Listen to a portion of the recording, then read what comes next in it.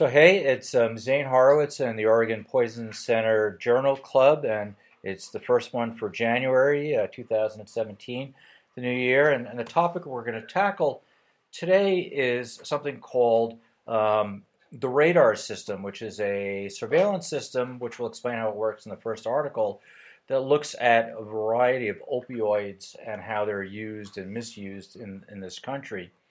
RADAR stands for the Researched Abuse, Diversion, and Addiction-Related Surveillance, so they kind of made that fit somehow. The people who have put it together are with a grant from Purdue Pharma, who is a drug company, of course, the makers of OxyContin, and we'll talk about some of their reasons for doing that. Some of the physicians and researchers involved in it, whose names appear on many, if not almost all, the articles, are Rick Dart out of Rocky Mountain Poison Center and Ted Cicero at the University of Washington, St. Louis, and a variety of other people and other institutions have put together this national program, which has many parts. And the reason I'm covering it is really for twofold. For our fellows and any other fellows who are listening, this is an area where research can be done. As we'll see, almost all these papers came from this surveillance system. And two, it brings up some important points, most of which I think we know intuitively about opiates and opiate abuse and misuse in this country. So as way of introduction, I will talk about their first article, which is called The Development of a Comprehensive Risk Management Program for Prescription Opiate Analgesics, which describes essentially how the radar system works. It was published in 2007 in Pain Medicine. And in their introduction, they note that, prescription opiate abuse has been a problem for over 40 years, but there was a noted sharp increase in drug abuse beginning in late 95 and extending through the present time. The reasons for their growth, they gleaned from other studies, are one, that prescription drugs are relatively easily obtained. People sort of doctor shop and show up in emergency rooms, as we all know, with a variety of painful conditions that can't be verified. Heroin is illegal, as we all know, and because that will get you a ride to jail if you're found on it. If a bottle of oxycodone may not. There are more socially acceptable reasons to use prescription drugs than to use intravenous drug use. The other thing is you pretty much know what you're buying. It's a fixed dose and amount and purity, and there's not going to be all sorts of contaminants mixed in the product that you're using. Additionally, if heroin is unavailable and you're a heroin user, these drugs are often used either to get high or to self-medicate to treat withdrawal symptoms. And the reason that the system was put together was that there was sort of a whole hodgepodge of systems that the FDA used to monitor post-marketing surveillance, but none of them were really all that accurate or good. There's a bunch of letters associated with these. I'll mention a few. There's a drug abuse warning network called DAWN. There's a treatment episode dataset, TEDS. There's the adverse drug abuse monitoring, ADAM, and so on and so forth. A variety of databases. It really took a smattering of cases from a variety of other databases and tried to report on which drugs were being used. So the FDA, based on a study, actually a pilot study looking at tramadol misuse and diversion, came out with something called the Henney Report, Henney, which called for better systems to manage post-marketing surveillance of misused and diverted drugs. And from that, essentially this project was born. It was a risk management program. It was initiated by Purdue Pharma, the makers of OxyContin, the brand name for sustained release oxycodone. And we'll talk about some of the things that happened with that drug as well. But clearly, it was a drug that was both in the news as being abused and perhaps preferred by abusers. So a little bit about the radar system and how they, I think, tried to do this in a reasonable way in some of the areas that they looked into. So they established an external advisory board that was completely independent of Purdue Pharma, the drug company itself. They brought in experts in addiction, in law enforcement, in drug regulation, in epidemiology, poison centers, and they all sat on this board and they said, what do we need to look at? What should we be looking to create a sensitive system to detect both focal areas of drug misuse and diversion as well as national trends? And they based it initially on this post-marketing surveillance program that was used for tramadol. So one of the first things they used, and you'll see in many of the articles, they talk about key informants. And essentially what this was a network of people who got sent a survey every quarter, and they basically said, well, what are you seeing in your job, in your area of expertise, whether you're a police officer, an epidemiologist, or a methadone clinic, a supervisor, tell us what drugs you think people are using. And those people got reimbursed. I think the article talks about they got like $200 a quarter and a bonus if they did 4 quarters, things like that, for filling out these forms. So that was one form of what they looked at. But then they started branching out and looking at other things, including why it's important to us. They looked at poison center data, which we know has some limitations. And they didn't just look at their own drug, which would have been satisfying the mandate from the FDA to a post-marketing surveillance of the drug that you produce. They decided to include all Schedule II and all Schedule III opioids. Now, we can speculate on why they may have done this. Part of it may have been they wanted to say, like, yeah, there's problems with our drug, but there's problems with everybody's drug. We're not alone here in the world. So, of note, OxyContin lost its patent protection in the second quarter of 2004, and multiple generics came on the market. So most of these articles that look at trends try to look at the impact of that change. And they refer to all of the OxyContin that are extended release forms as OxyContin extended release, and it's not specifically named by the brand OxyContin itself. So there's basically several parts of the system. We mentioned the key informants, which are these surveys. We mentioned the poison centers. And there was also a separate survey of law enforcement agencies that looked at drugs that they were picking people up when they were arrested, that were being diverted, and asking them a similar question. So that was the third part of it. There's a long discussion about rates and what they should use as the numerator and the denominator, and why each of the different things was not a perfect answer. They looked at the total number of cases of abuse. They looked at, as a numerator, they looked at the total population, which they felt was too broad of a denominator. Then they started looking at things like the number of kilograms of a drug dispensed as a denominator, but felt that some drugs were essentially, for lack of a better term, heavier than others. Codeine is 60 milligrams, while morphine may be 1 milligram, and so you can't look at total weight of the drug. So they looked at total number of prescriptions dispensed and number of patients prescribed opiates. Now, there's little subtle differences between these, and they say one of the big limitations is a lot of these drugs are, in fact, diverted, so the total number of patients prescribed a drug for legitimate reasons may not represent the total number of people who are using a drug for both legitimate and less than legitimate reasons. And very arbitrarily, they came up, and they don't really define in this article, but some of the other articles talk about the user rate of the drug use, the URDD. And maybe when we get to the first article that talks about that rate, we can go into a tiny bit more detail. They set as a signal 5 cases per 100,000 of population, or 10 cases per 1,000 people who have a filled prescription for the drug. And literally, they admit they just pick these rates out of the air, saying if it's above that, that may be a signal and maybe an error, why we have to look into it deeper than that. So again, and then they go into some discussion of what the components were. They talk about the key informants being health professionals, methadone clinics, private residential treatment centers that are non-methadone clinics, people who work for the National Institute of Drug Abuse, and a variety of other key informants. And they ended up with a few hundred of these folks altogether that they sent emails to. And then from where they came back, from wherever they lived or worked, they broke everything down by this 3-digit zip code to put them in little boxes throughout the United States.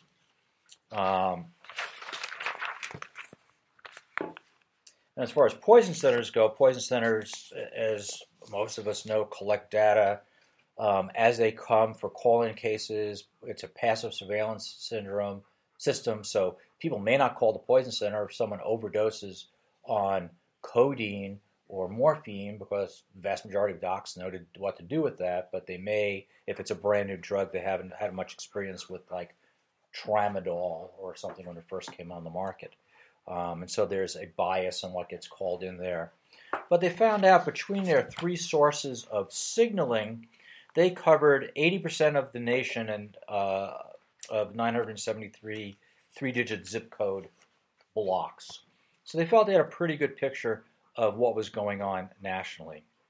And from the initial set of years, they made a few conclusions that now, I guess, seem pretty obvious, but at the time may not have been so obvious in 2005 through 2007. The first of the conclusions was that prescription drug abuse is prevalent across the country, but unusually dense in the eastern portion of the United States, especially the mid-Atlantic and states.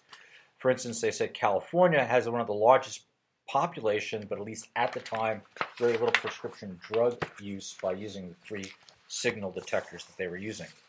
Now, I'll say of note, when they started doing this, they were only enrolled in 15 of the poison centers, of the now 55 poison centers that exist. They've worked their way up over the years, and if we read later and later articles in their methods section, they'll say how many poison centers were online at the time. And I think it's where, Nate, correct me if I'm wrong, about 45 I think it said 49. 49 right now, so it's pretty good. 49 out of 55 is almost everybody. The other thing is the poison center, and I'll maybe take a second to, Nate's our radar person for Oregon, is they don't just take the raw data, they have someone sort of lay eyes on the data to make sure it's all coded accurately. So maybe you want to comment on that aspect of it. Yeah, so every week I basically go in and do individual toxicol searches and look at all of the cases for each of those categories. And I think, like Zane was saying, they originally just started out with opioids. However, they've now expanded to most controlled substances. So in addition to most of the opioids, they're also looking for amphetamines. And then methylphenidate is the other group. Surprisingly, though, they don't do any benzos. So it's not all controlled substances. So basically what I do is I run a search on each individual substance and then look through, make sure the reason for, exposure is correct, like abuse, misuse, therapeutic errors. And basically doing a double check on everything that the spies are putting in. So double checking to make sure that I agree with their assessment of, what's in the chart. Plus also making sure that there was nothing that was missed. A lot of times, like in the follow-up notes, there'll be, an alcohol concentration, but alcohol wasn't listed as one of the substances. So going back and either adding in substances, sometimes also going in and changing formulations or changing doses if it got put in incorrectly initially. And then after the kind of, you massage the data a little bit, then you go through and then I have to go through and individually in all the charts basically de-identify any potential, names and phone numbers and stuff like that for each individual chart before you, send the data in aggregate. Right.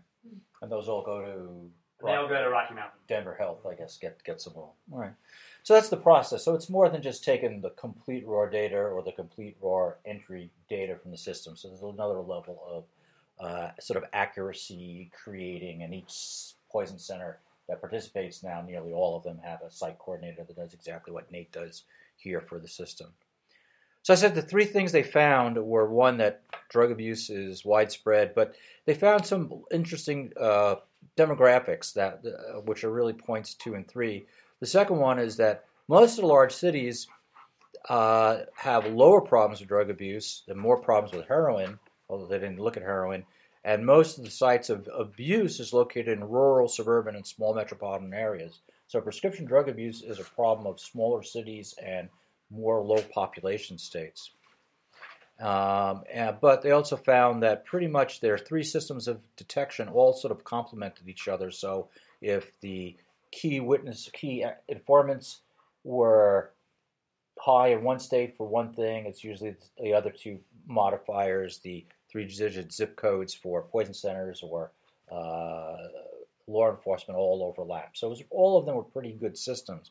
And you'll see as we go through some of the papers, not all the papers that were published used all the components of the system. And in fact, they layered on, I think, a fourth component in some of the later stages, looking at some other things as well. So those are the main things. The main products that came up, not surprisingly, were oxycodone in rank order, immediate release oxycodone, extended release oxycodone, morphine and methadone, and hydromorphone. And for the most part, growth in prescriptions for all drugs over the study period, which was 2002 to 2005, increased. So there was more and more prescription drugs out of the system being used and being noted. The ones that were clearly ahead of the others were extended release oxycodone and hydrocodone were by far the most abused drugs of all those studied. They go on to discuss a variety of issues, none of which I think are surprising. One of which I thought was maybe odd in how they stated it. So given that they estimated there's over 4 million people suffering from pain control, they sort of insinuate that maybe we're not prescribing enough opiates at that point, which is sort of, I think, nowadays a ridiculous concept that we realize like chronic pain, really we need to ratchet back the prescription opiates. And they also note that probably 6 million people may in fact not have prescriptions for opiates. They're not taking these drugs therapeutically, but they're somehow using these drugs illicitly in the United States. They've talked about some of the limitations, which I think we'll bring up in each of the studies, about how some zip codes are big and some zip codes are small, and reporting biases and things along those lines. But I think it's basically a good description of what the RADAR's surveillance system is, that it's looking at a lot of things, not just poison center data, that it showed that drug abuse is a problem, it needs to be followed, and it can provide, like I said, quote, systemic data that would help determine whether or not there's a drug abuse problem in the United States. And they said one of their sort of unstated goals, probably from the Purdue Pharma side, was to provide data that to refute the claim that there was an epidemic of extended release oxycodone abuse. And they admit from their perspective that was not true. There really was a epidemic of extended release oxycodone abuse in the country. So, for whatever, it was done appropriately, and they did find that, in fact, that is a drug of concern. It is interesting on that paper, if you look at figure 4, when you look at the number of abuse, number of abuse per prescription written, the hydrocodone just basically disappears.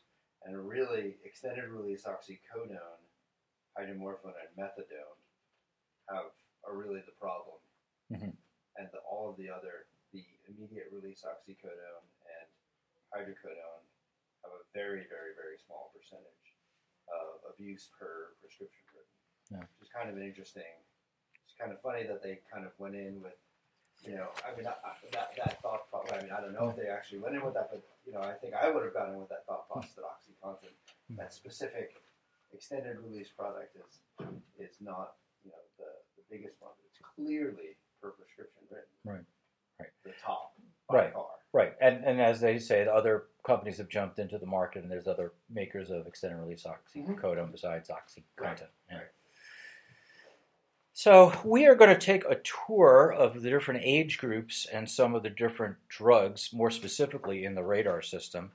The first article we're going to talk about is pediatrics. Actually, 2 on pediatrics, 1 on young children, and then a second on adolescents. So, Rachel, tell us about this one on the toll of prescription opiate abuse on young children.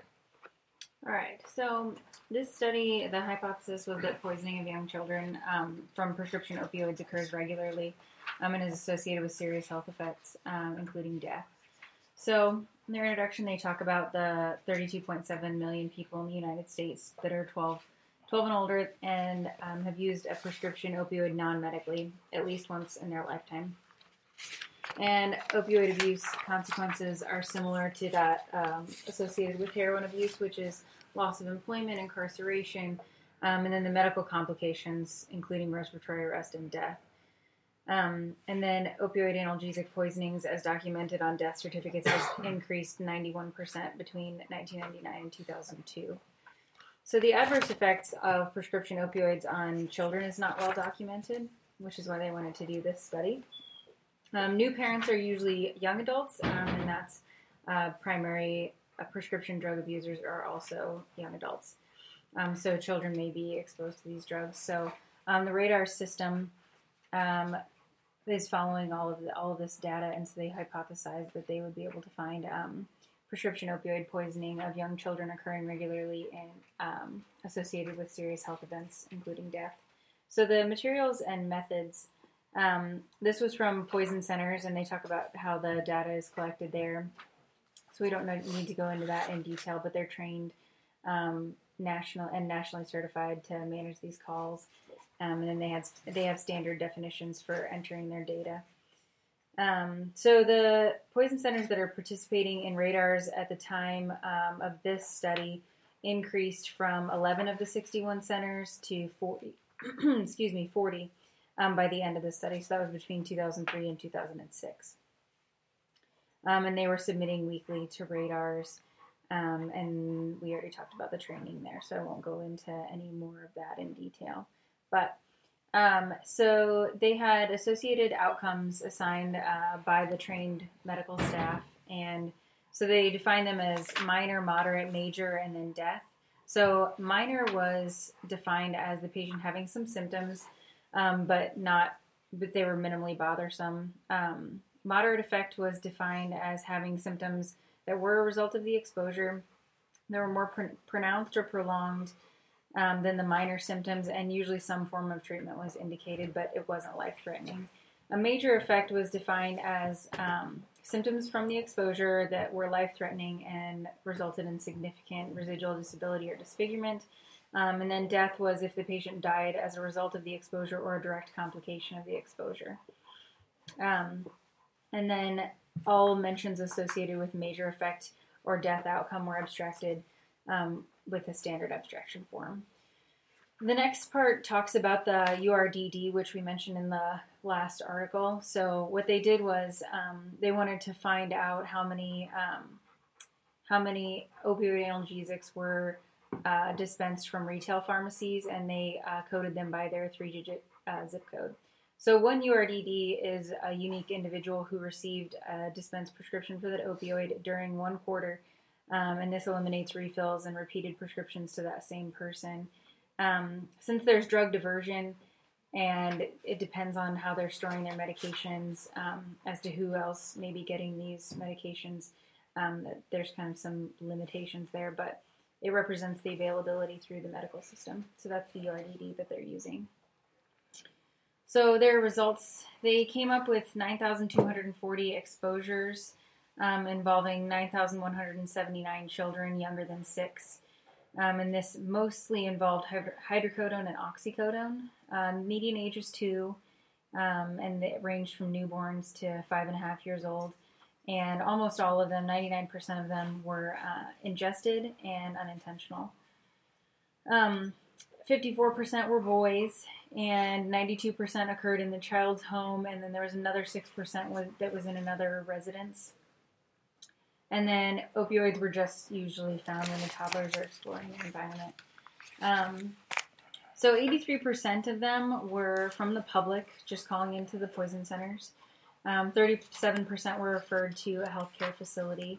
Contact with the poison center was initiated by the healthcare facility in 17% of cases, and then 47% of the cases were en route to the hospital or referred to the hospital.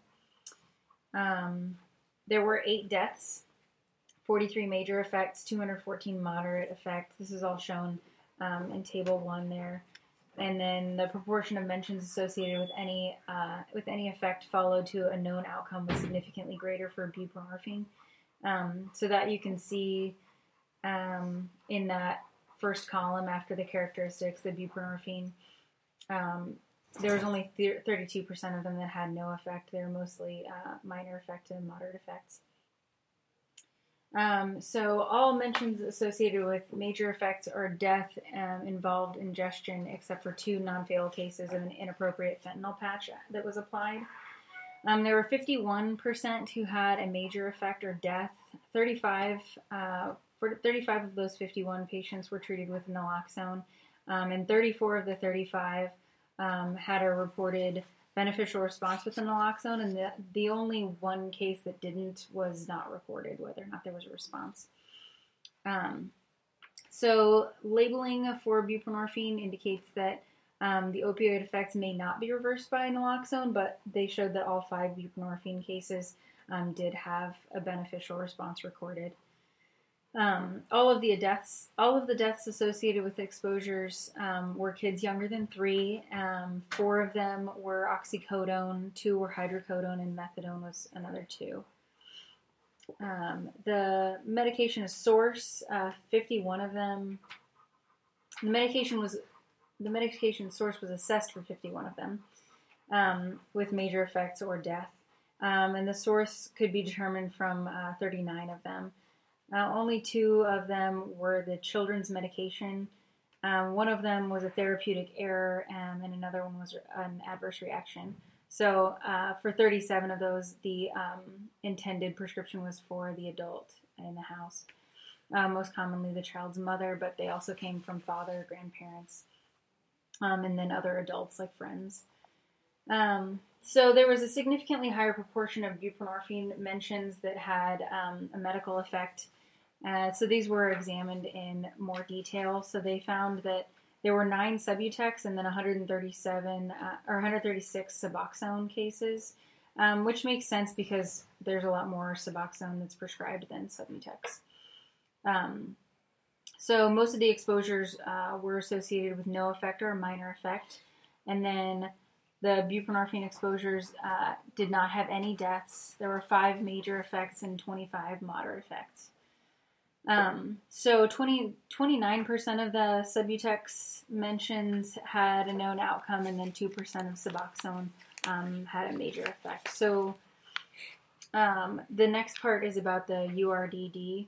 So there was a positive association between the URDD for their 3-digit zip code for all the opioid analgesics.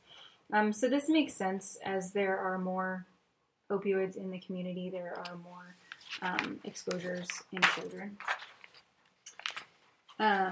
The table 2 there shows it goes into detail each of the deaths that were found in this study. So the first one was methadone, and it was found to be consistent with the opioid analgesic effect because the patient was not breathing. Mom had methadone and said that there was some white powder around the baby's mouth. The next one was an 11-month-old that got some hydrocodone. They weren't sure if this one was consistent with the opioid, but the patient was in respiratory arrest on arrival and had some seizures. This one was complicated because there were several other drugs involved that you can see listed there in the table. Same with the next one, the 16-month-old and the 20-month-old. The 16-month-old, they did say that this one was consistent with opioid because the kid was playing with some medications. The medications were removed, but they didn't think that they got any, so no action was taken until the kid was in respiratory arrest. The next one was indeterminate because the patient had normal vital signs and ECG without TCA effect. Urine was positive for opiates, and then they had bilateral cerebellar infarcts and hemorrhages found. So the proximate cause of death was sepsis. They're not quite sure if it was directly related to the opioid. Hydrocodone, the next case, the kid was in respiratory arrest and had positive hydrocodone serum level. And then the last 3 were oxycodone. One had no clinical information, one was in respiratory arrest, and another was unresponsive. So those last 2 were related to the opioid effect. The limitation of this study, they talk about how not all exposures are captured because not all of them are called into poison centers, like Zane mentioned earlier. If the provider is comfortable dealing with what they have in the ED, it might not necessarily be called in. They also talk about the flux of the number of participating poison centers over the 3 years that this data was collected also. And then the limitations that every poison center is going to have because it's a verbal report from a caller and there's no confirmation of the data. So the discussion here, they concluded that young children are endangered by prescription opioids. Unlike most drugs for which the beneficial and adverse effects occur primarily in the intended recipient, this shows that there are major health consequences, including death in an unintended population, such as these kids under 6 years old. So the risk-benefit analysis is difficult because you're trying to treat a person for their pain, and this is an unintended population. So the outpatient use of prescription opioids is not common in kids, and there's little medical exposure. So there should be little medical exposure in this group. So they reiterate that there were 9,179 exposures, and 8 of these children died. Many of the cases were treated in the emergency department, and then only a portion of the U.S. poison centers participated during the study period, so likely there are a lot more exposures out there that are not accounted for in the study. They talk about future research to be done in the area. Mostly these cases are done, these cases are ingestion of medications in the home, and they're toddlers that are just exploring their environment, so they're inadvertent exposures to children. So the effectiveness of mechanical controls are pretty limited. They mostly just slow down how fast the kid can get into it, and don't necessarily make it so that the kid can't get into the containers at all. So that's the blister packs and child safety bottles. So they're useful, but not necessarily going to prevent all of these cases. The next section talks about educating caregivers, which is reasonably effective, and everything's labeled to keep it away from kids. But there isn't anything that warns that one pill can kill a young child. So the role of education in eliminating access to opioids is not very clear.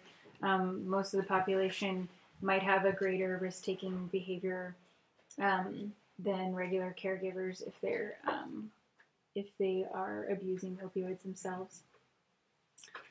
And then, according to the pharmacology of buprenorphine, there's supposedly resistance to naloxone, but this study did show that all of the buprenorphine cases that were treated with naloxone did have a beneficial response, so they did conclude that it's reasonable to use naloxone. And then as for the other opioids, they recommend the use of naloxone in these cases. And then young children are exposed frequently to prescription opioids, resulting in major health effects and death.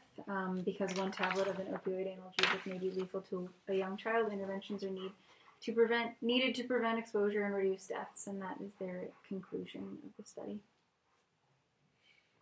Yeah, so kind of points out what I think we all, certainly in the tox world, emergency medicine world, know is that kids get into these. These are potent medicines, especially the long-acting, high-potency versions of these drugs. And it is I always hate the one pill can kill kind of lecture, but these are the one pills that can kill things like methadone and oxycodones and whatnot.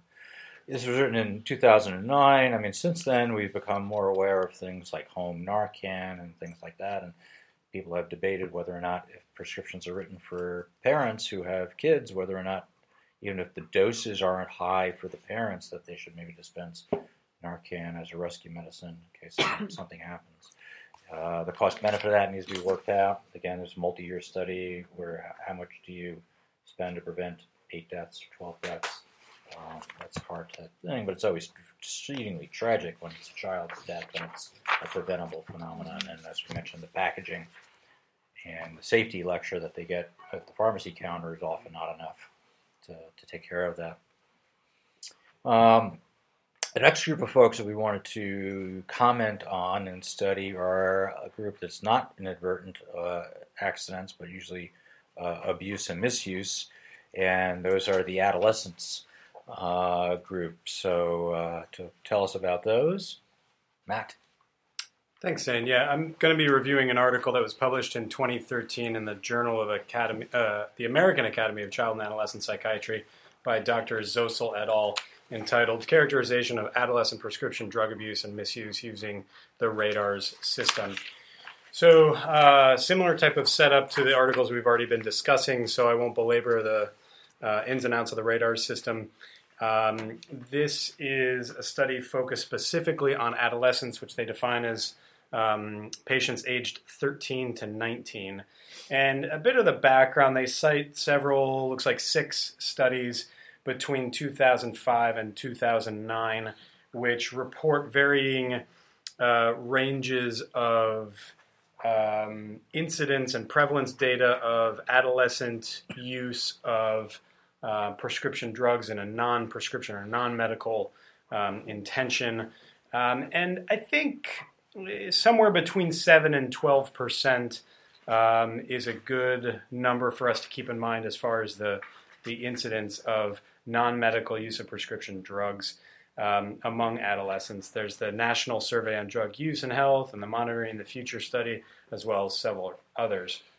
As far as what adolescents are using, these end up being prescription opioids, Vicodin, OxyContin, so hydrocodone and oxycodone for the reasons that we've already discussed, but also methylphenidate and amphetamine. And as putative reasons, the authors cite things like farming parties, that's farming with a PH, where adolescents sort of get together and then exchange prescription medications for the intention of misuse or abuse, as well as just the general overall trend of increasing prescription of and availability of both ADHD treatment drugs like methylphenidate and amphetamines, as well as the overall availability of opioid pain medications. A couple of things to note. They cite data to suggest that adolescent non-medical prescription analgesic use may be associated with a 3-fold increase in odds of developing a general substance or opioid use disorder within the following 3 years, as evidence that this is a potentially serious health concern and public health problem. Adolescents are a little bit different from the group that Rachel was talking about insofar as younger children are almost always unintentional exposures. Adolescents, it's kind of this dangerous situation where you combine less personal experience with drugs, whether they're prescription or non-prescription use, as well as intentional use. And as we see almost, I should say the majority of cases here are intentional use episodes.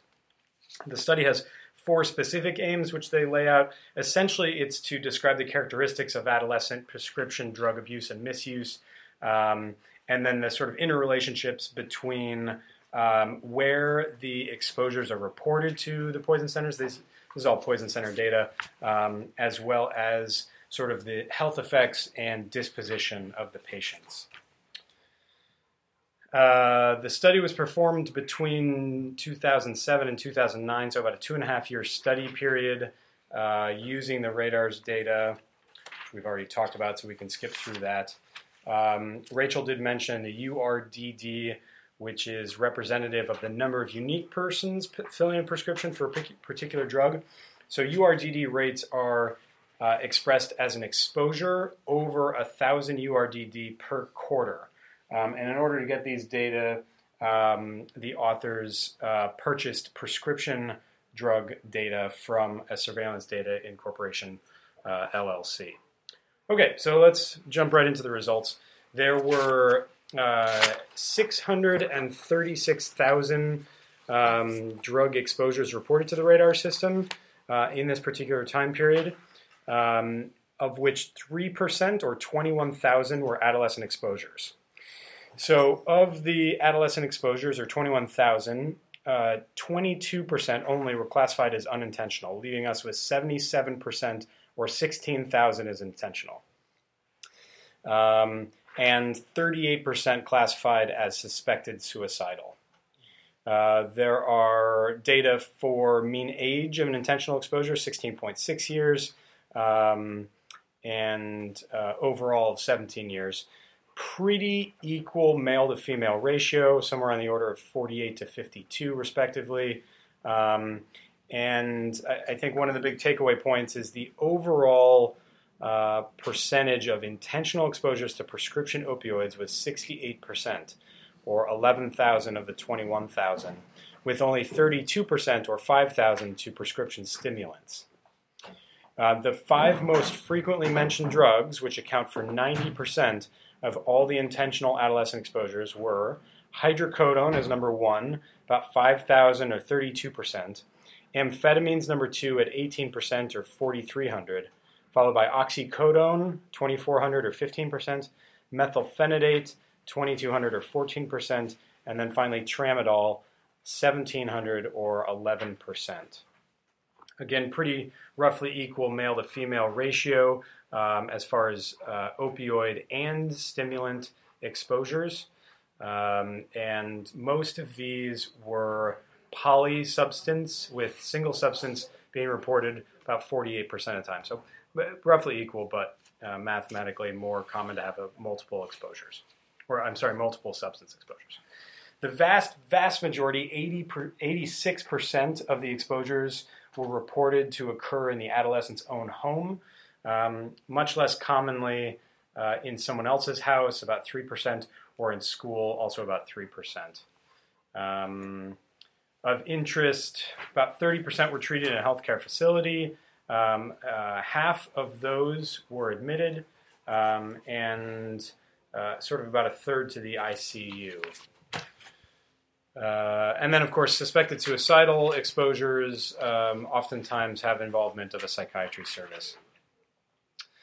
When they did some secondary calculations looking at adjusting the data for the availability of the substance ingested, methadone had the highest URDD rate, although it's definitely worth mentioning that those data are very likely skewed because methadone, as dispensed by opioid treatment programs, are not recorded. So that is going to affect the rate pretty significantly. So if we throw methadone out, we're left with methylphenidate as the highest URDD rate at 0.108 exposures per 1,000 URDD per quarter. That's followed closely by buprenorphine and amphetamines. And then of the opioids that they looked at, fentanyl had the lowest rate. They also look at the sort of health effects, as I mentioned previously.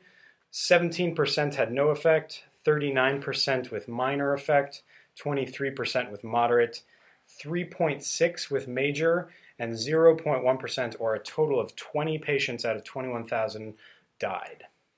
And when you separate out the outcome and analyze for each specific drug, oxycodone and methadone intentional exposures were associated with the most deaths, with 7 and 7 respectively.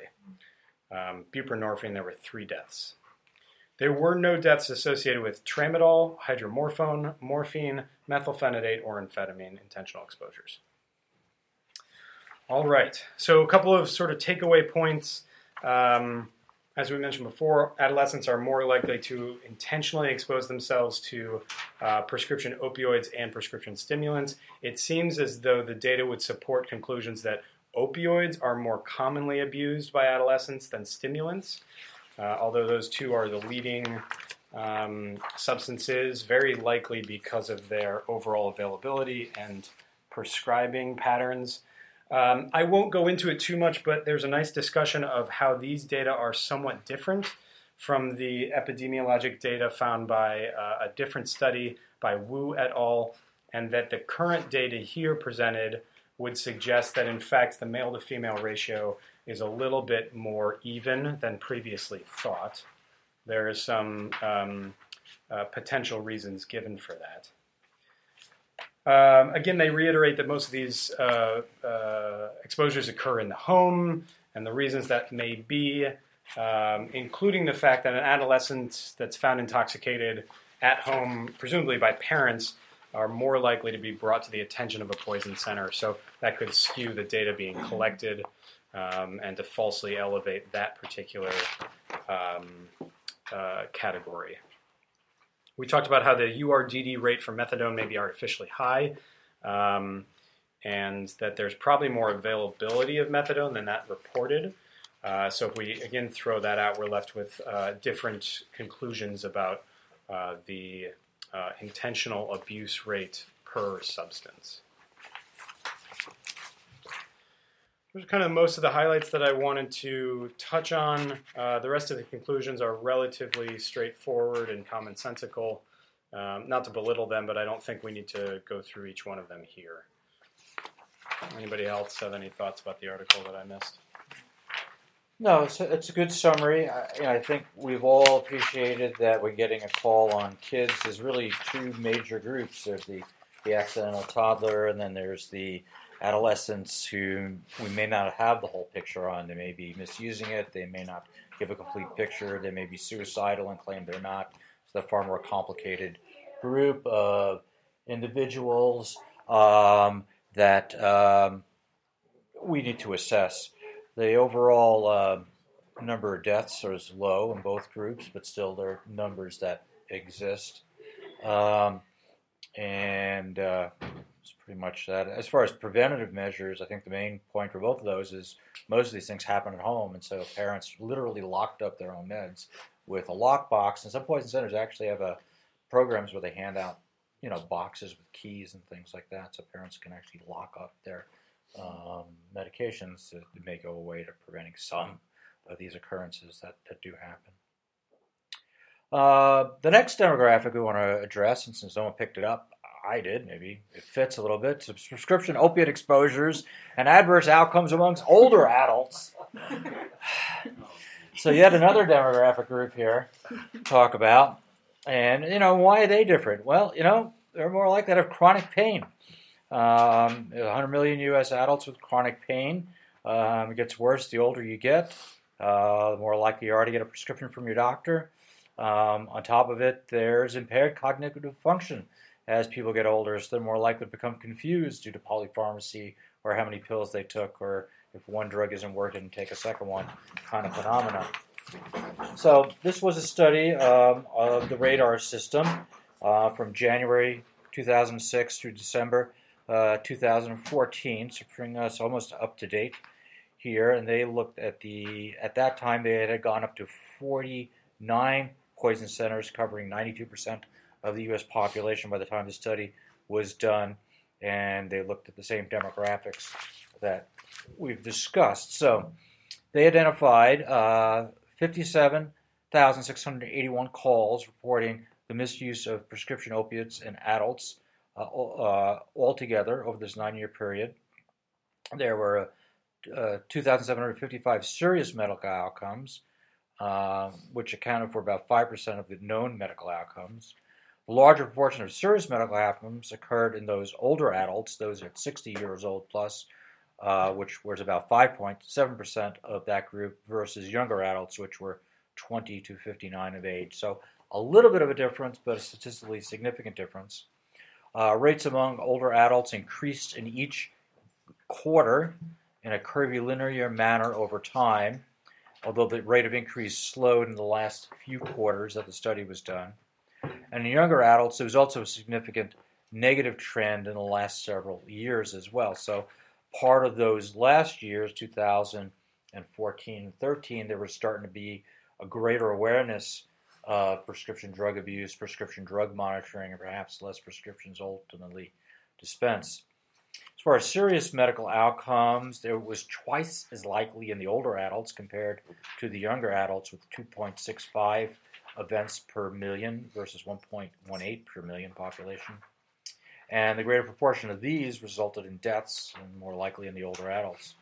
And serious outcomes were higher among the older adults than the younger adults for each calendar year and each quarter. So as time went by, we were prescribing more and more drugs, and there was more and more outcomes that were negative in the older group than in the younger group. So in their discussion, they sort of reiterate this simple finding that over this 9-year time period, the older adults fared less well than younger adults, as they probably do for almost every other disease state that we know of. But this is one where they clearly exceeded those of their younger cohort, and serious medical outcomes were high amongst this group. And then they talk about some of the reasons, perhaps the existence of chronic pain, the existence of oversedation, the existence of respiratory depression with polypharmacy, especially with benzos. Some of the physiologic effects that occur with aging, such as increased fat mass and decreased muscle mass and decreased body water, may all have drug distribution effects that cause the same dose in the same person to be different for a older person than a younger person. The limitations is of that of a poison center study is that you may not get called except on sort of the more serious or outlier cases. They didn't make an attempt to quantify which of the medications were involved as much as the other two studies did, so there wasn't a trend for one specific substance over the others, at least were delineated in this group. So different ages and different risks and different demographics to be aware of with opiates. To tell us a little bit about the overall trend of all opiates in the United States on mortality specifically, is probably the largest benchmark study from this group in the New England Journal in January of 2015. We have Caitlin, our emergency medicine resident, to tell us more. All right, yes, I'm going to take you guys through an article published in the January 2015 edition of the New England Journal of Medicine entitled Trends in Opioid Analgesic Abuse and Mortality in the U.S. And essentially, they took note that there were over 16,000 opioid-related deaths in 2010. And since then, there's been hundreds of different federal, state, and local interventions that have been implemented. And this study is basically to take a look at the trends in the diversion and abuse of prescription opioids using data up through 2013. So essentially, in talking about the methods, they went and used the radar system, and they plotted it, and they took different measurements to see what the trends were over the different years to see whether or not they're working. So the data is coming from the 5 different arms of the radars group, and they amassed a large amount of cases. If you look in Table 1, several different cases were looked at to build this data, and it's from both patients as well as doctors, poison centers, and also college students who reported non-medical use of prescription drugs. And then when breaking down the results for the study, they were looking at prescriptions for opioids that were written, as well as rates of opioid diversion and abuse, and then rate of opioid-related deaths. And so prescriptions for opioids did increase from 2000 to 2010. And then in 2011, there was a deflection point, and the prescriptions that were written had decreased slightly through 2013. And then the radar system reported large increases in the rates of the opioid diversion and abuse from 2002 to 2010. And then again, in 2011 to 2013, noted that the rates began to flatten and then decrease slightly. And then the rate of opioid-related deaths rose and fell in a very similar pattern. And then not sticking with the trend was the non-medical use amongst college students. And so looking at Figure 1, you can see, they used a regression model and they used a quadratic fit to get that vertex where they kind of had this consistent deflection point around 2011 where we started to see changes in the trends with how these drugs are being diverted, abused, and then listening into opioid treatment programs. But then, interestingly, as this paper goes on, it starts to talk about that heroin use had started to increase over time as well, and that the rate of heroin-related cases began to increase in 2006, and then in 2010 really began to accelerate, which is, coinciding with when we see these other curves beginning to taper off. And then moving on to Figure 2, it starts to compare the trends that we have with the rate of heroin use and talking about when reformulated OxyContin gets put out. And so the FDA approves an abuse deterrent labeling for reformulated OxyContin so people wouldn't abuse it. And essentially what Figure 2 begins to show is that heroin use starts to kind of take off and starts to, in some ways, looks like it's replacing a lot of the when we see tapered off in one area, heroin starts to take over in others. So going to the author's conclusion, they said, looking at the trends in the opioid prescriptions and then the deaths and the diversions and abuse, they said that the U.S. seems to be making progress in controlling the abuse of opioid analgesics by looking at the decrease in these rates between 2011 and 2013. So looking at the study, they did a large volume of cases. It's a variety of perspectives that are contributing to this data pool. So it's pretty well encompassing. It's using zip codes from all over the country. And so it's pretty well rounded in terms of the data sampling. And then I think the regressions that they chose for the analysis was appropriate. They did discuss, what do we think is accounting for these trends? And they're saying, is the supply is probably decreasing as doctors are prescribing less, as people are being educated.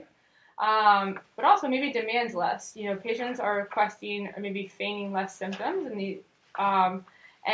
they also, briefly touched on how there have been studies in the past that show less desirable formulations of oxycodone would lead to less requests for that formulation. So maybe as we start to put some of these other abuse deterrent drugs in the market, people are requesting them less often. And then there have been multiple government programs to improve opioid prescribing, reduce doctor shopping, limit questionable practices.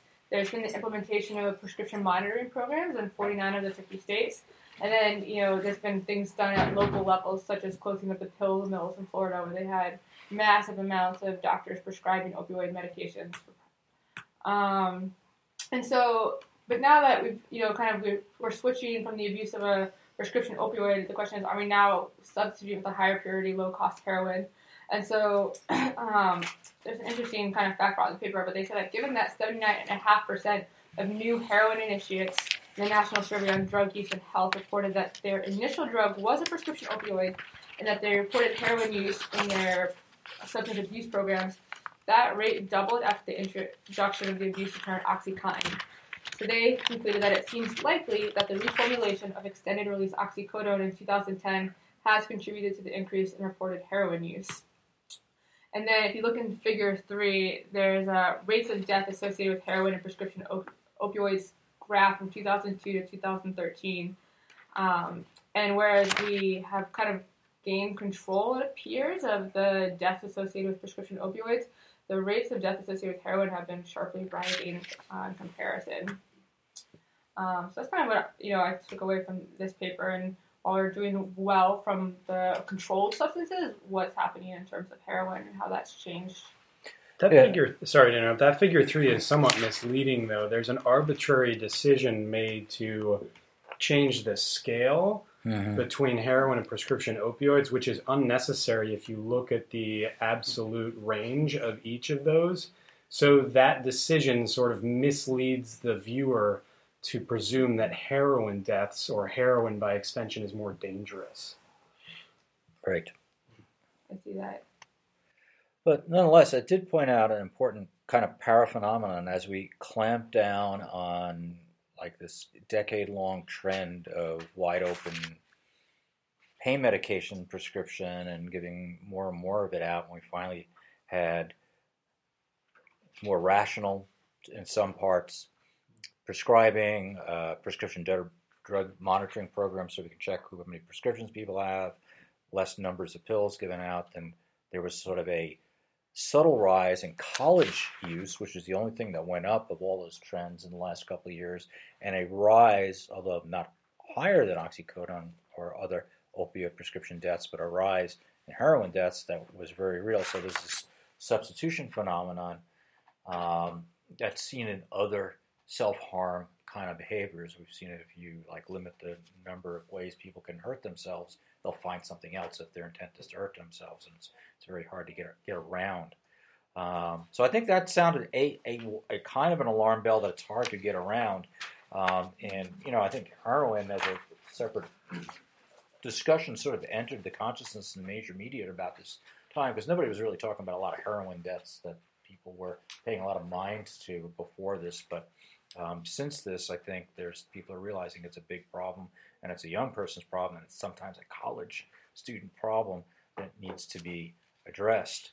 So to kind of skewer down a little bit on one of the things that was done, which was these, I would say, tamper-resistant or abuse-deterrent formulations, to see if they really made a difference specifically for the drug that they were reformulated for. So Mike's going to tell us about what OxyContin did when they reformulated this product into, it's not really a crush-proof product, but it's a product that when you crush it ends up with big chunks, and so it's harder to snort and doesn't melt except to a goo ball, so it's harder to inject. And did that make a difference? Because that happened in 2010. So Mike. So this article is called "The Effect of an Abuse-Deterrent Opioid Formulation, OxyContin, on Opioid Abuse-Related Outcomes in the Post-Marketing Setting," by Copeland and colleagues, published in Clinical Pharmacology and Therapeutics last September 2016. Of note, pretty much every author on there is an employee of Purdue Pharma, the maker of OxyContin. And pretty much it seems from, I don't know the politics or what went into starting all this, but this was pretty much, here's a summary of 10 different studies looking at all of these different things because the FDA made us do it. And so here's the data that we are complying with the request to publish these data. Well, there is still, there's an input from the FDA to have this REMS program, these high-risk drugs, to have risk assessments of them done and post-marketing surveillance, which everyone says they'll do, but then they don't do it once their drug hits the market. So it is at least the beginning attempt to say, we did some post-marketing surveillance, and here's some of the results. So I mean, they obviously have a reason to present the data the way they do, but this isn't all their own proprietary database. It's using a lot of different things to kind of back up some of the things they say here. I think I'll spend most of the time on some of the charts, but just by way of introduction, like Zane said, we have these OADPs, opioid analgesics with abuse-deterrent properties. They're a new way to maybe stop some of this abuse. There are various ways you can do that. You could combine it with naloxone. You can then make these pills and tablets formulated in different ways so you can't crush them or extract the drug or and then inject the drug intravenously. So we wonder, do any of these actually change anything or not?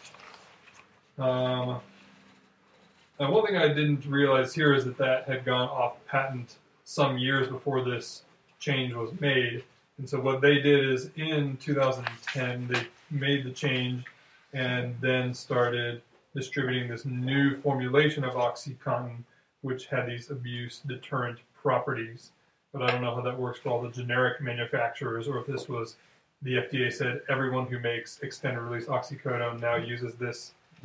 No, it's So it's they only if someone writes OxyContin on the script that these are the ones that they're capturing. Right, exactly. So the company basically 2000 said, so we're going to stop shipping the old version. We're shipping only the new version to pharmacies. But if you write generic extended release oxycodone, you may get this product or you may get another product. Yeah. And quite frankly, people do get a little sticker shock when they get to the counter and find out, oh, that one costs more than it used to, and they call the doctor back and they say, well, there's some generic substitutions. Is it okay?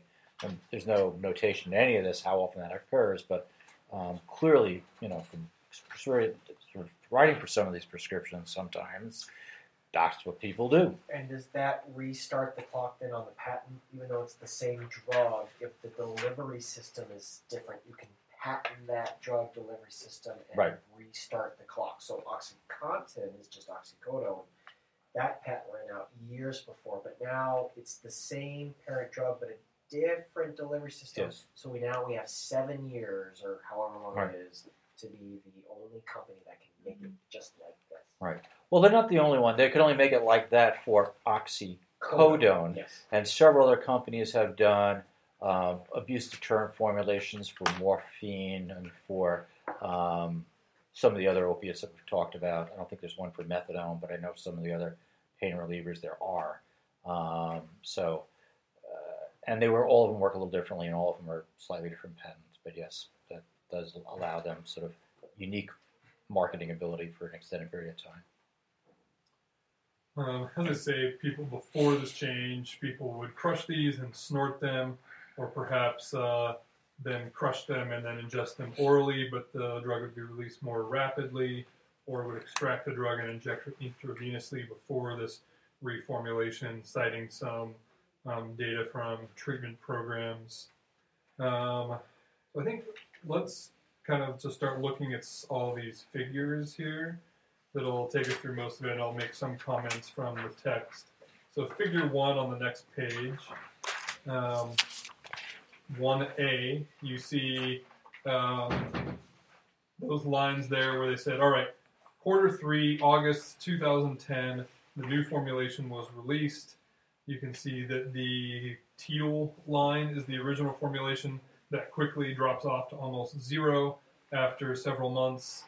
The blue line being the new one that increases, and then the purple, the total oxycodone prescriptions that are written after that, which has a decline over those years. So you can see rapidly the new OxyContin formulation penetrates the market, and there's not much of the remaining old non-deterrent formulation there. So then they say, okay, that's OxyContin. Let's compare that to these other opioids. That's part B of that figure. And so they take from 2009 to 2010, pretty much a 1-year period prior to the formulation. They have a little break for a washout period, and then start in 2011 to 2013 to see what are the rates of the prescriptions with those pie charts. I think pie charts are a bad way to just show data, but pretty much what you can get from that is that the oxycodone or OxyContin prescription, the blue slice, went from 3.6% of prescriptions to 2.9%. So not a large absolute number that are out there, but a pretty big decline of OxyContin. There was a pretty stable amount for most of the others, except for immediate release oxycodone. The reddish color went up, and the hydrocodone acetaminophen formulations went down a little bit, but still held the lion's share of opioid prescriptions at 65%. So I guess what they wanted to show is, what kind of shift was there after this, and people are prescribing it less. Was that because patients figured it out and they don't want it anymore because they can't abuse it? Maybe so. And then let's go to the next page, figure 2. This is kind of complicated because they have all these overlapping things from all these different sources. The picture they're trying to paint here, and figure 2 and figure, 2 on these 2 separate pages, you'll see A, B, C, and D. First they have it through population rates, and then through prescription adjusted rates for all these things. So I think if we went down to the page 279 to figure 2, parts C and D, what you'll see across the top, they lump all these into the various categories: misuse, abuse, opioid use disorder, number of overdoses, fatalities, drug diversion, doctor shopping, which has an interesting definition. If you have prescriptions from more than 2 doctors at greater than 3 pharmacies, which I guess is a standardized definition, that qualifies as doctor shopping over a period of 6 months or something like that. And then, so that's the top part of all that blue chart. And then at the bottom, you can see where all these things come from.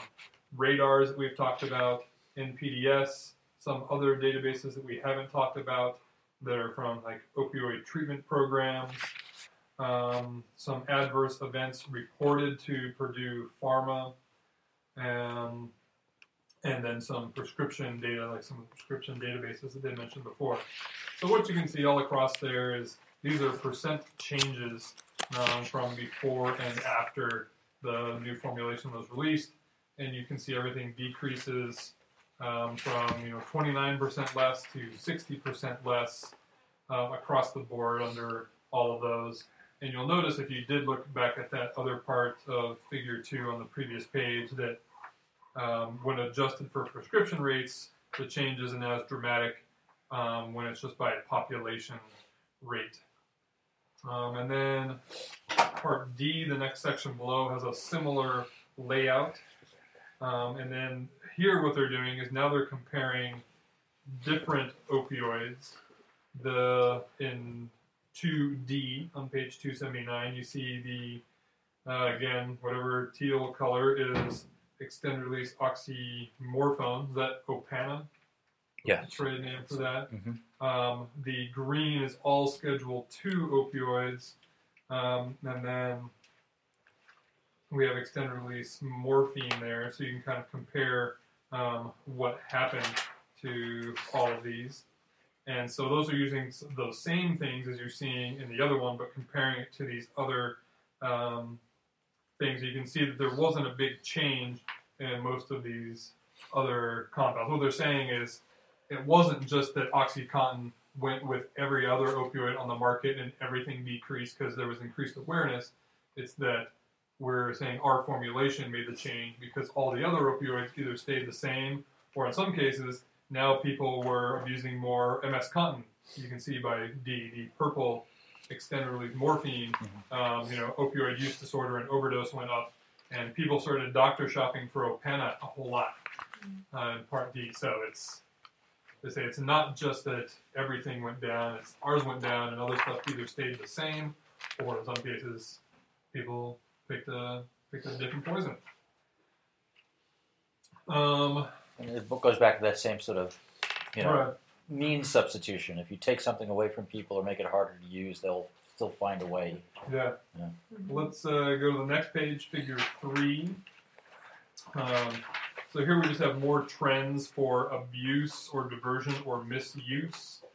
The red line in all of those is OxyContin. Blue is immediate release oxycodone, single entity, plus combo. I guess that means like formulated with acetaminophen. And then you have comparator opioids in the green. And so you can see that around that time, I know these charts are a little bit small, but around 2010, OxyContin drops off sooner than everything else. And you can see in some of these that there's a decline in most of them, but it's a couple of years before there's a decline in the other opioids. So whether there are more state prescription drug monitoring programs, whether there's increased patient and physician awareness, or whatever else, that wasn't the main thing because OxyContin use or abuse or diversion decreased sooner and to a greater degree than these other opioids.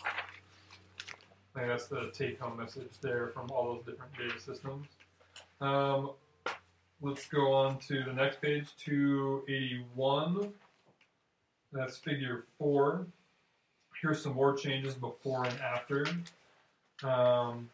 So A, that top chart on the left is OxyContin. So here we have opioid overdose and poisoning rates among those prescribed that. And this is adjusted per 100 years of opioid use. So you can see the only one that really decreased there was OxyContin, went down 34% before and after.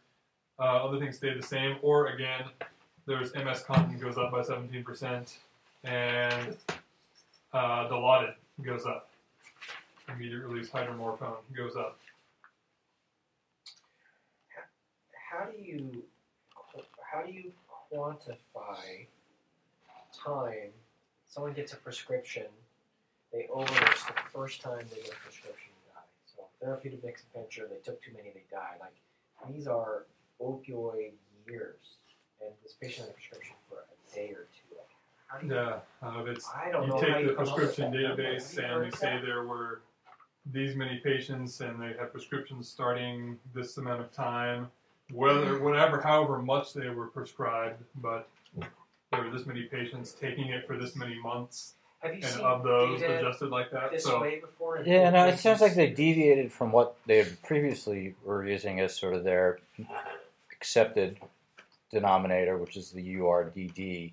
So the prescriptions. yeah, I wasn't really aware of that. Now that I heard the other papers. Prescription. So they created this prescription years. I mean, it's like the number of people who have it times the number of years they were studied. So yeah, I don't understand when they add the time dimension to that drug. Maybe it's the way their statistical monitors came up with something that shows it went down. Yeah, I don't know. I don't know. One is I'm better just than the other, how it changes things. But every other study where they use the databases, and again, this one used some other databases, but mostly use radars.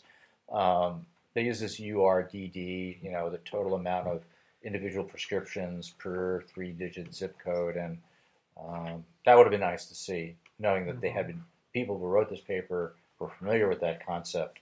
It would have been nice to see that in this paper. Are we prescribing less, and is the number of events per prescription actually falling quicker because they really can't abuse this new formulation?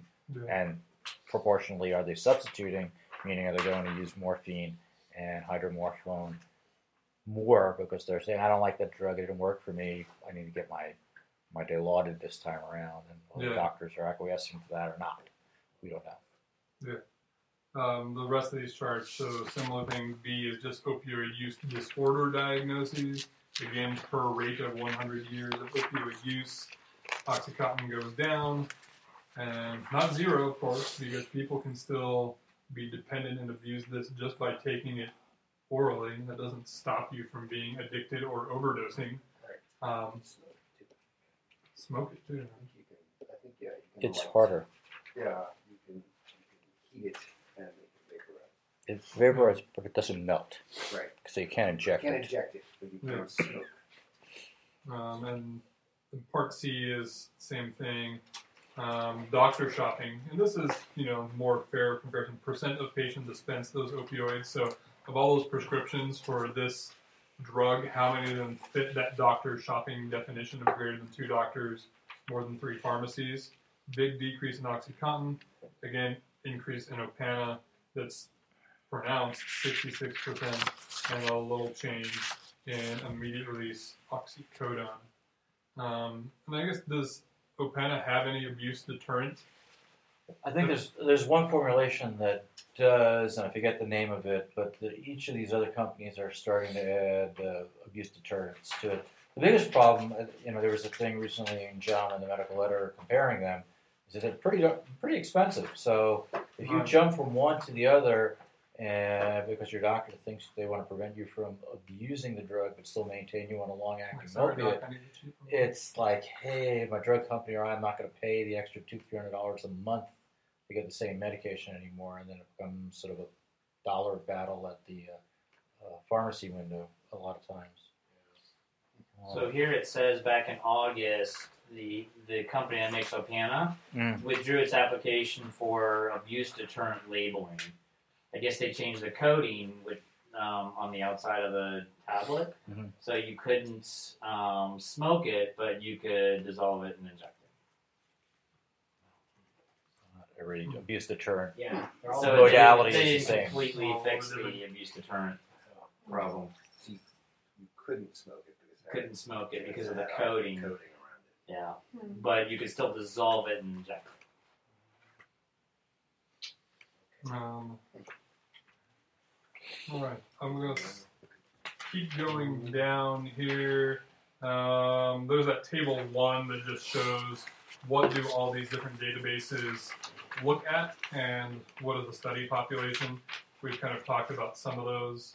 I won't go into the details there, but we might point out just a little bit if we go down to table 2 on the following page on 283 and look at a few things. And so here they're taking many of those databases listed in that prior table and looking at OxyContin on the left side and either abuse, fatality, diversion, and then comparing it to some comparator, whatever they chose. Some it's all Schedule II opioids, which I believe did not include hydrocodone at any of this point, because that wasn't until last year that hydrocodone was made Schedule II, so that's including hydromorphone, I guess all the other ones except for tramadol, the lower quantities of codeine and hydrocodone, what's in the Schedule II group.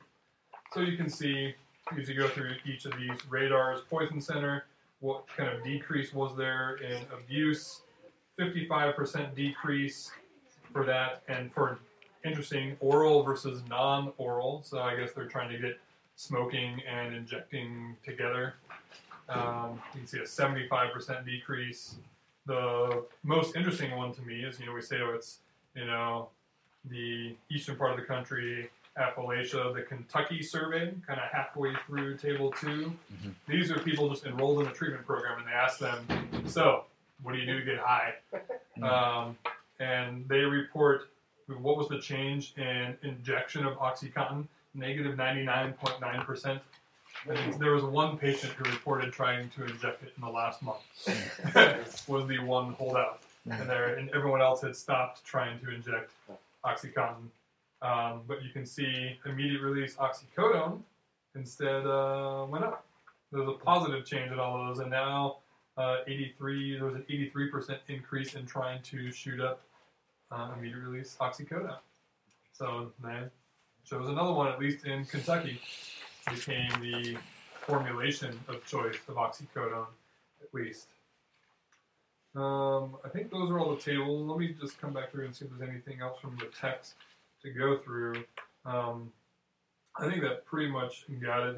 Here, what their aim was is we're looking at all these things from reports directly to us, to radar system, to just NPDS data, to some treatment centers and groups of treatment centers, and we see that abuse of OxyContin went down right after we introduced this change, and all the other opioids may have gone down later, but there was a big delay, so we don't think it was all timing the same thing. They try to downplay some of the increases and other things, and they're specifically not really mentioning heroin very much in this to see, did anyone start using heroin instead of OxyContin. They say, well, people probably, you wouldn't expect too many people because then they'd start using illegal drugs. All right. But we know from other studies that's not the case. They did substitute. Maybe there's someone who says, I'm drawing the line at heroin, but I was crushing up and injecting my OxyContin, Right. but now I'm not going to go. There is some basis for people who use oral drugs hesitate to then start injecting. Suburban Mom But we're was talking about people who that, are already injecting. So Yeah. it doesn't really.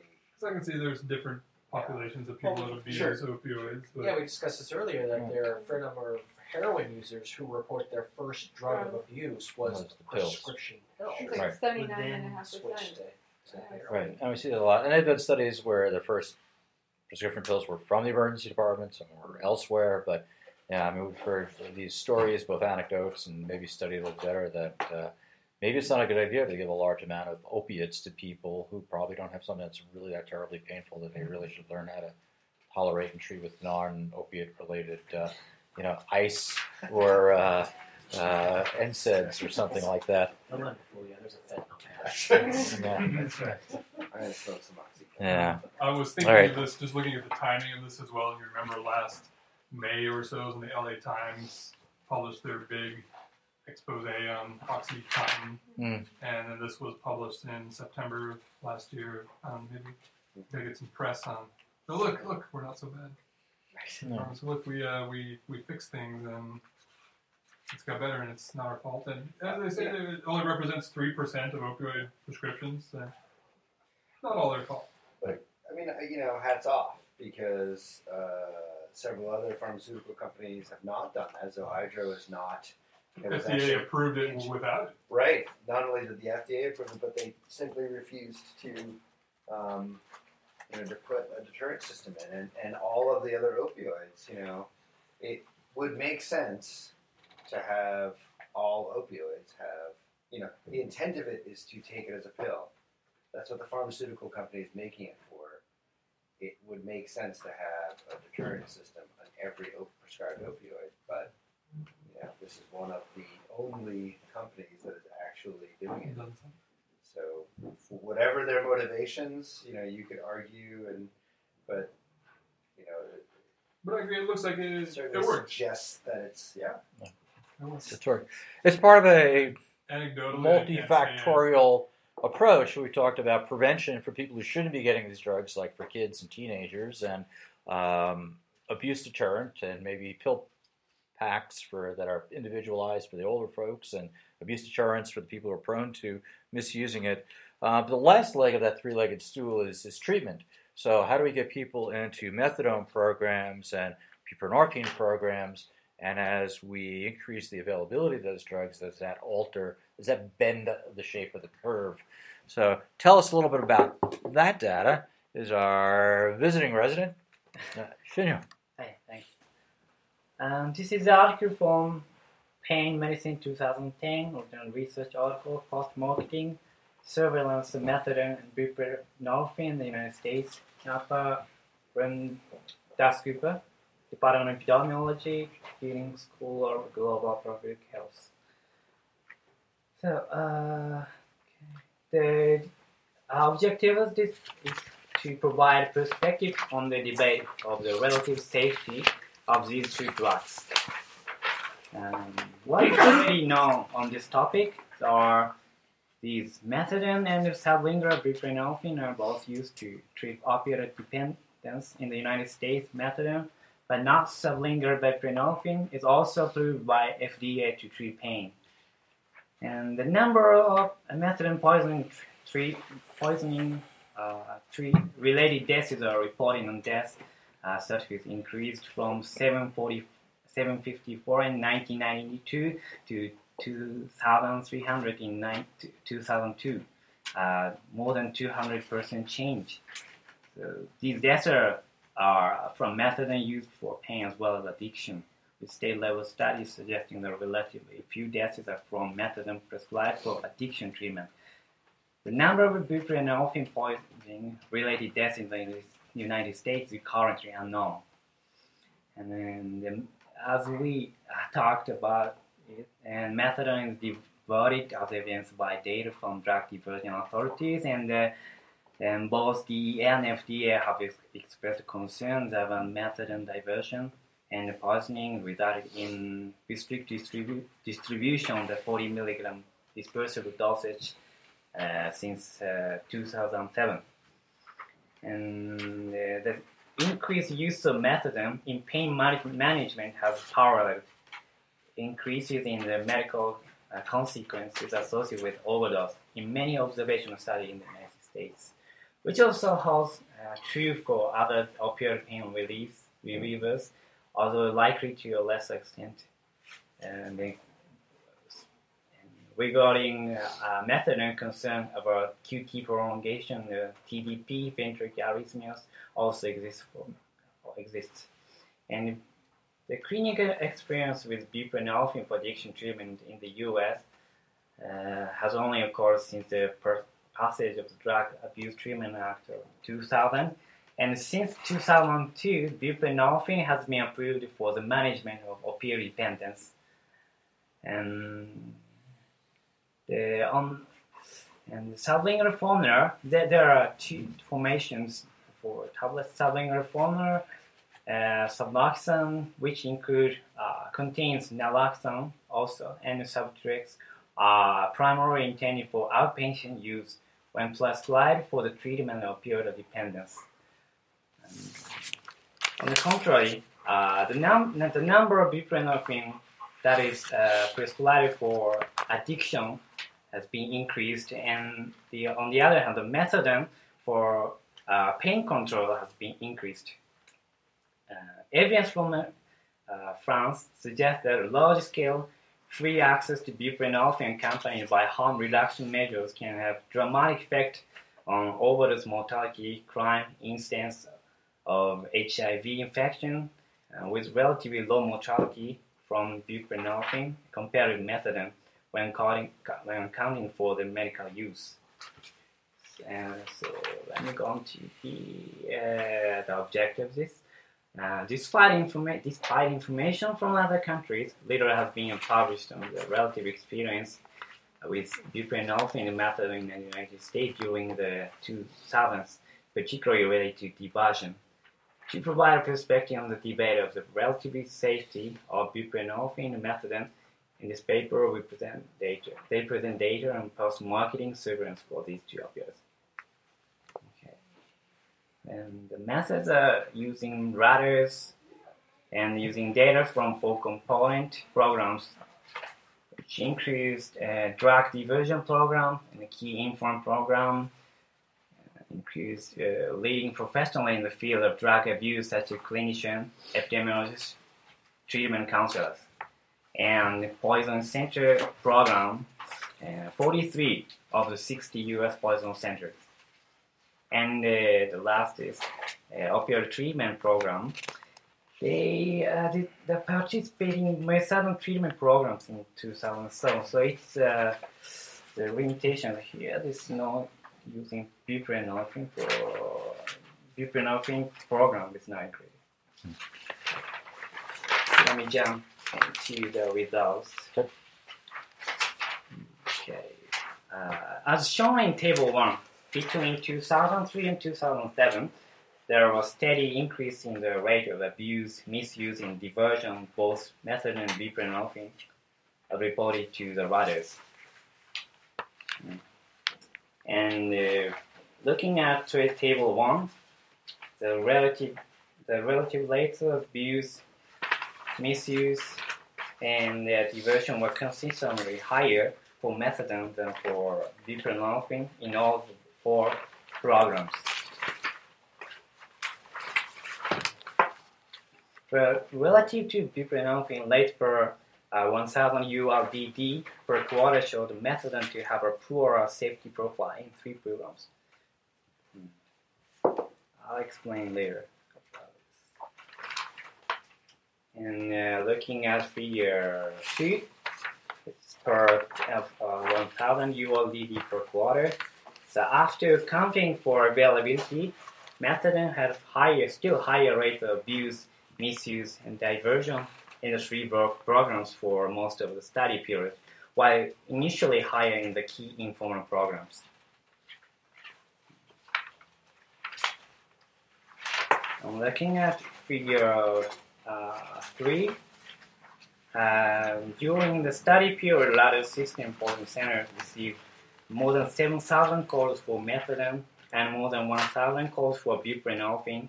For methadone, 3,500 calls were associated with major life-threatening events or events requiring medical attention, moderate effect, versus 288 calls for buprenorphine. The numbers of exposures requiring medical attention correspond to about 47% and 26% of all calls for each opioid received during the study period for methadone and buprenorphine respectively.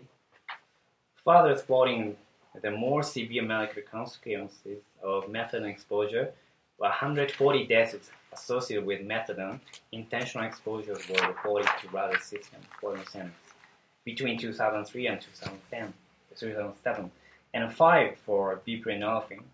However, a connection is not made between the presence of the opioid and deaths in poison center data. And to further explore the relative contribution of the opioids from the 2 different indications, they examined the formulation type giving rise to case in Radar System program during the study period. Please see Table 2. The most striking finding is that 73% of methadone cases reporting drug diversion were tablets.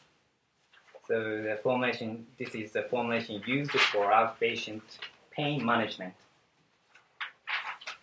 Let's go on to the discussion. This analysis of Radar System data comes from the 3. There was an increase in the unintended consequences associated with outpatient use of both methadone and buprenorphine between 2003 and 2007. Accounting for proxy drug exposure, one of the important findings of their analysis is the severity of the outcomes associated with buprenorphine and methadone among poison center calls. Buprenorphine was consistently associated with less severe acute consequences after exposure compared with methadone.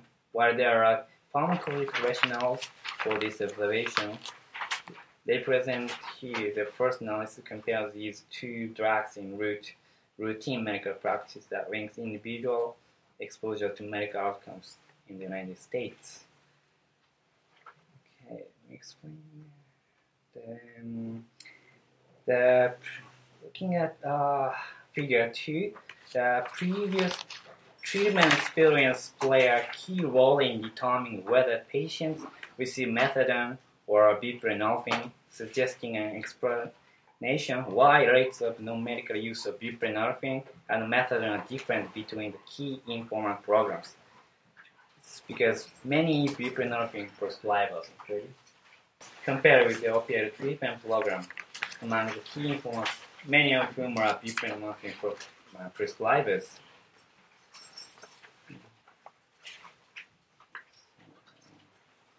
And studies in other countries have suggested lower mortality rates for patients on buprenorphine compared with methadone for the management of opioid dependence.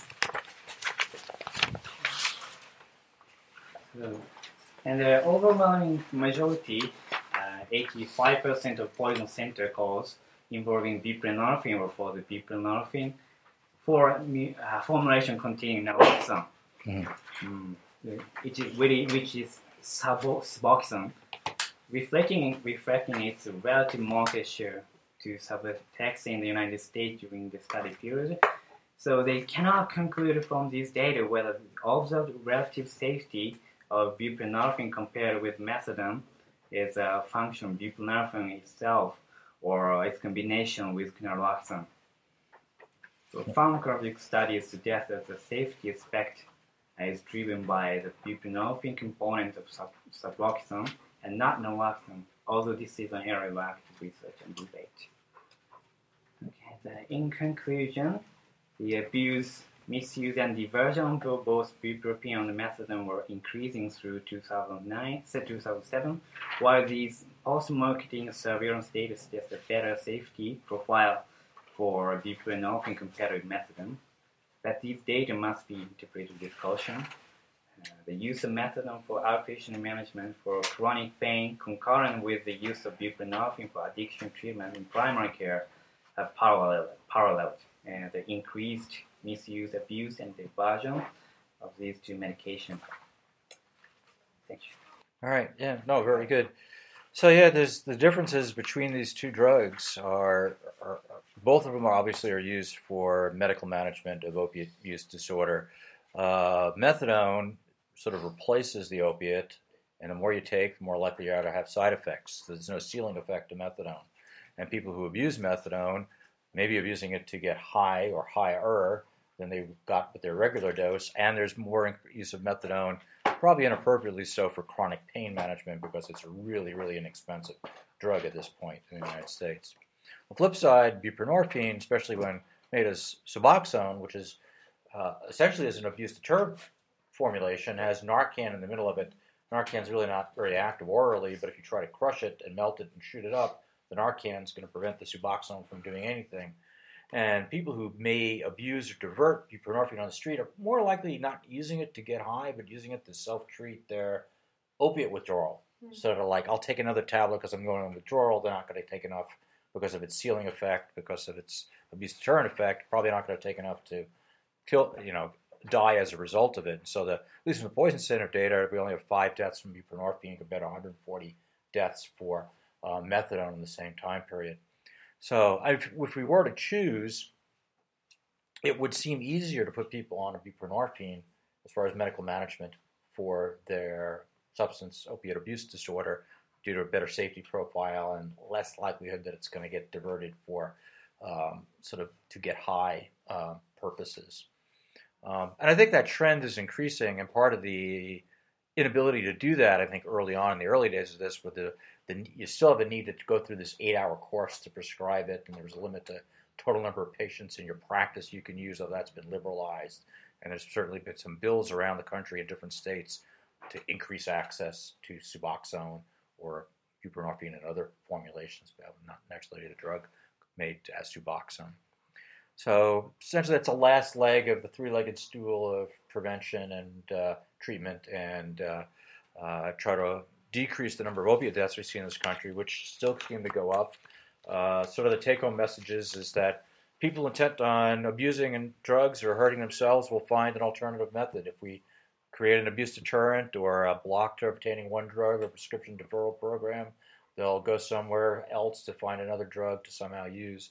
But there's probably headway and improvement we can make overall in prevention for children, adolescents, older people, and treatment for those who are already in the abuse disorder.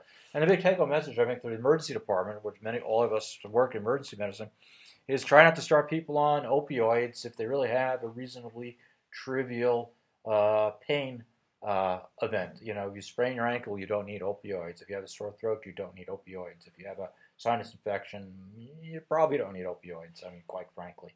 And you need to be able to communicate effectively with the patients that, you know, if you start down this road, the chances are increasingly, according to the data, that you could become addicted and move up to opioid abuse or even heroin abuse, which is the ultimate substitution of modalities. So I think with that, we'll wrap it up, unless there's any questions from any or want to around the table here or remotely.